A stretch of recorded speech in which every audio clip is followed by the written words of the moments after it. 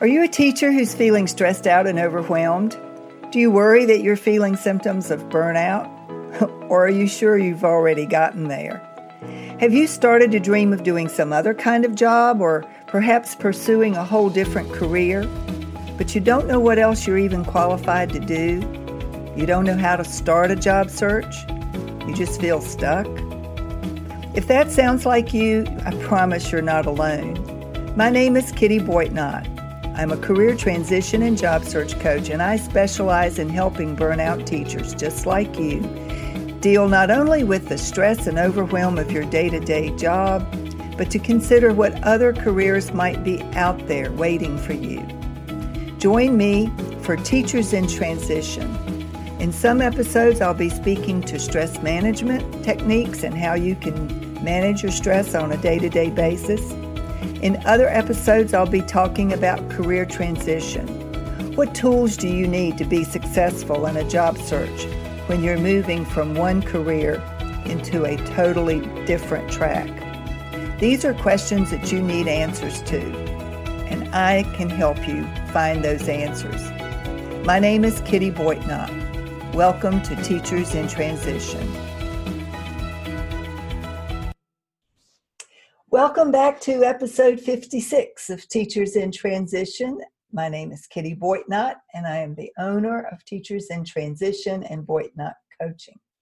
If you've listened to my podcast at all, you know that I alternate topics each week. One week I talk about career transition strategies because I am a heart-centered career transition coach, and I help specialize in working with teachers who are ready to make a career change. And I help them figure out what they'd like to do and how to make it happen. On alternate weeks, I talk about stress management because teachers are stressed, but right now everybody in the country is stressed. And I offer these stress management episodes in order to provide some advice, counseling, strategies, techniques for minimizing stress or relieving stress. I don't believe you can completely eliminate stress. Stress is part of being human. But it is possible for us to better manage our stress, find ways to relieve our stress, and feel more in control. Now, I wrote an article this weekend, and I've posted it, 7 daily practices for improving your mood.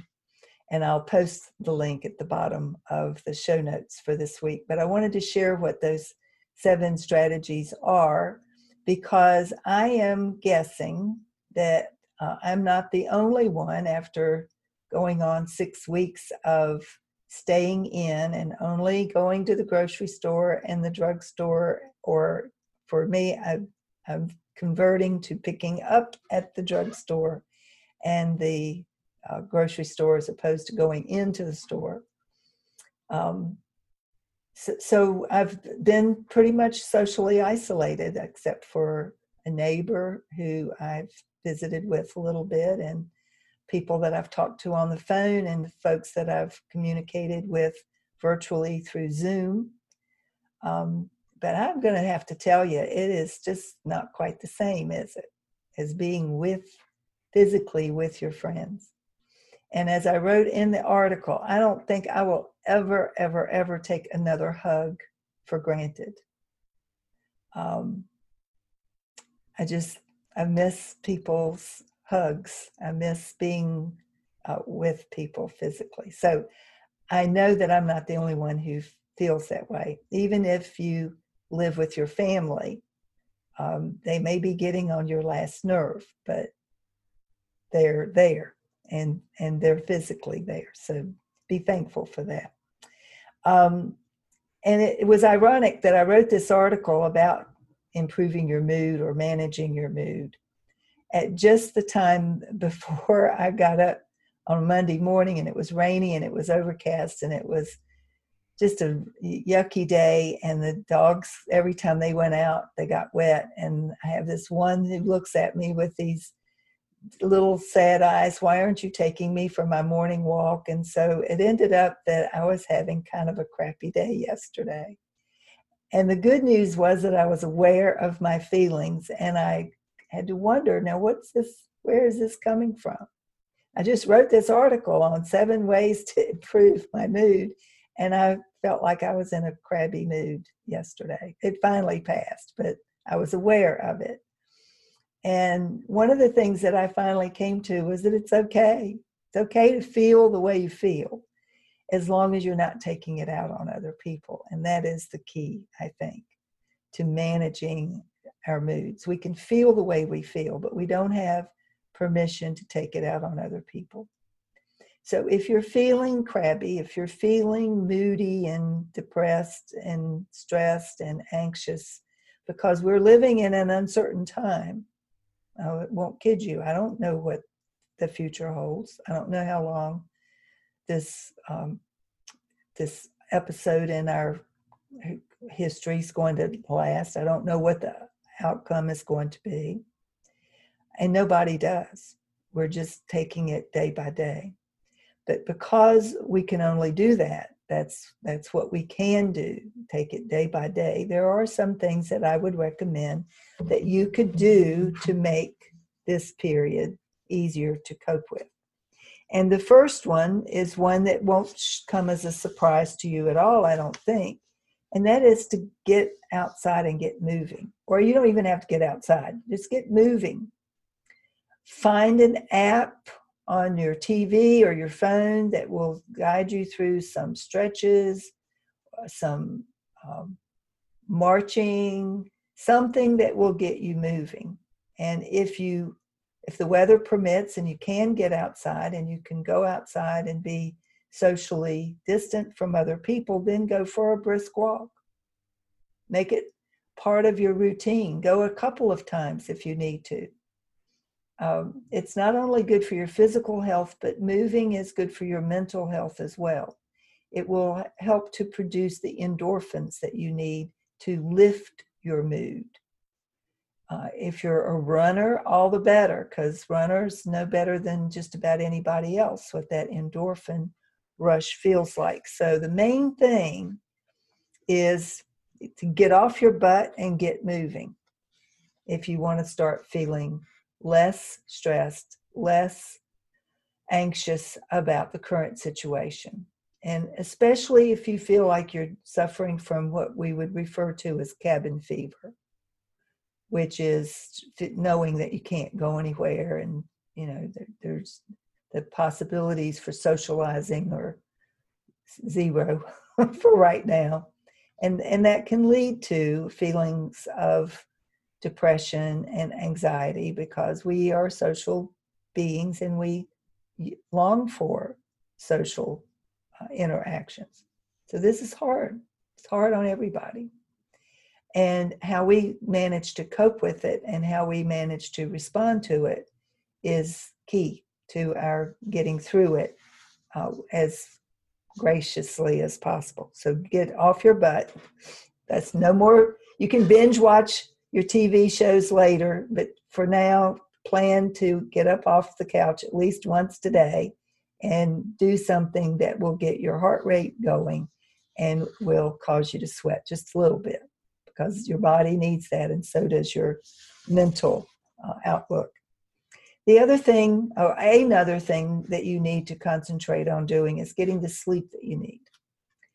Go to bed when you're tired and get up when you feel refreshed. Now that you may or may not have to get up at a certain hour in order to be somewhere at a certain hour, you may be staying up late. You may be having trouble sleeping because of anxiety. Financial issues can keep you awake at night. All kinds of worries, things that are simply out of your control, can keep you worried and awake in the evening hours. So if you need to take some kind of a supplement, check in with your doctor first if you're not used to using melatonin or a product with melatonin in it. You'd want to make sure that the melatonin isn't going to be contradictive to some other medication or supplement that you're taking. But melatonin can help. It can help you to get to sleep. And depending on the strength of the product that you're taking, it can help you sleep through the night. If you are having trouble sleeping, cut back on, if you're drinking wine or having a beer at dinner, cut back on that, because alcohol will cause you to wake up in the middle of the night. You'll have trouble getting back to sleep. Alcohol is a stimulant, and it won't actually wake you up until several hours after you've gone to bed. And then the dilemma is that you can't get back to sleep. So watch the alcohol intake if you're having trouble sleeping. A third strategy that you might try that some people find restful and useful is to journal during times of stress. Just getting all of your thoughts out of your head and onto paper can help. And it has the added benefit of creating a record of what you are going through right now that your children and grandchildren might appreciate reading years from now. I don't know if you've ever read The Diary of Anne Frank, but she kept a diary that gave us an insight into what it was like to live during that particular period in history. And it's a classic. So I'm not suggesting that you might be the next Anne Frank. I'm just saying that getting your thoughts out of your head and onto paper can be useful. If keeping a journal or a diary doesn't light you up and doesn't appeal to you, you might want to try a gratitude journal. Just jot down all the things you have to be grateful for today. You know, if you have a roof over your head and food on your table, you are one of the lucky ones. Not everybody has that. If you are able to listen to this podcast, you have the luxury of time to be listening to a podcast. Not everybody has that kind of luxury. So be thankful for all of the things that you have. I have said in the past, and I still believe it to be true, even though it's beginning to feel tiresome a little bit. If you have to stay somewhere, where better to stay than in the comfort of your own home? Just saying, there are a whole lot of worse places that you could be isolated and locked up. So be thankful. Another thing that you can do that will help your mood for sure is to eat a healthy breakfast in the morning. It is not good for you to skip breakfast. And I know I've heard people say, well, I'm just not a breakfast person.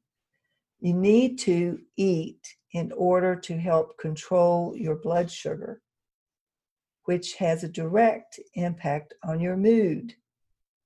So the reason it's called breakfast, it's about breaking the fast that your body has been undergoing since dinner the night before, or whatever snack you had right before you went to bed, and hours later needing to eat for the purpose of getting your body going again. Check in again with a doctor if you happen to be diabetic or have another underlying health condition, so that you know exactly what kind of breakfast you should be eating. But in general, most people need a protein and some kind of a carbohydrate, which can be a fruit. Now, I would recommend that you steer clear of the fruit juice, because that's generally just sugar, and eat the actual fruit instead of drinking the juice. But breaking your fast by eating a healthy breakfast can help to improve your mood, guaranteed. Another strategy that I would recommend is using less social media, even while you are perhaps using technology more, in order to stay in touch with your family, your friends, if you're a teacher, with your students, with your colleagues. The social media that I'm talking about is the negativity that is rife on Facebook and Twitter and some of the other platforms, where if you fall into the wrong group, you can find some pretty ugly stuff. So I would urge you to be aware of what you follow on Facebook. Verify anything before you repost it or reshare it. Try to concentrate on finding the positive things on social media as opposed to the negative stuff. I love cat, kitten, and puppy pictures as well as anybody, and those are the kinds of things that make me smile. But I've unfriended a lot of people during this episode, or snoozed them. I haven't necessarily unfriended them, but if I've seen something that just smacks of sharing a conspiracy theory of some sort, or whining about things that they don't have any control over, they just want to be whiny about it, I've snoozed them. 30 days of snoozing. And if it gets too bad, I will unfriend them. So be thoughtful about the social media platforms that you use, the followings that you take part in, the things that you share, and do, and to the extent that you can, stay in touch using Zoom or House Party or whatever other app you can, FaceTime, to stay in touch with your family and friends virtually when you're not able to get with them in person. A sixth, so far I've mentioned 5 things. A sixth thing that you can do is simply go outside and appreciate nature. Get in touch with nature again. You know, one of the things, I have a friend who said she had noticed all of the buds on the trees and the flowers, and she had appreciated spring this year more than she could ever remember appreciating the spring season. And my comment about that was, well, you've got more time to appreciate it. Now that you're not rushing off to this or that or the other thing, we have more time to appreciate just what gifts nature has to offer. And once you get outside in nature, you can appreciate lots of things through all of your senses. You can hear the babbling brook. You can hear the wind in the trees. You can feel the sun on your face. You can feel the leaves as you walk over them on foot. So get out in nature. Go for a hike. Go for a run. Do something that will get you outside, because it can certainly boost your mood to do that. And finally, I would like to suggest that if you'd like to improve your mood, that you figure out some time management skills. Whether you are working at home or you're unable to work, you are still being given the same amount of time as everybody else, and what you choose to do with it is totally up to you. So you can binge watch your favorite shows, or you can figure out a way to do something more productive. Not that binge watching your favorite shows is not okay on occasion, but if that's all you're doing, you'll start to feel like a little slug, and you won't feel good about yourself. And that's going to add to perhaps having a crabby mood. So if you are being productive, if you feel like you're using your time wisely, you're creating a routine. Right now, you may need to create a routine in a way that you never needed to think about a routine before, because your outside activities drove what your routine would be. Now you're in charge of your routine. You get to decide, if you're working from home, when you do that work. You need some self-discipline when you're working from home. I know, because I've been working from home since 2013. You need to figure out what kind of routine you want, and then you need to be willing and able to stick to it. So think about your time management skills right now. Are you using your time wisely, or are you going to be looking back on this past week wondering where the week went? So those are some of the suggestions that I can offer. There are others that could help to lift your mood, I'm sure. There are some that we'd all love to take part in that just aren't available to us right now. You know, I'm thinking of a massage, or going for a pedicure or a manicure, or, things that right now we just can't do because we can't do them safely, that are they're helpful. An occasional massage can help to relax you. And one of these days, we'll be able to go back to that, I hope.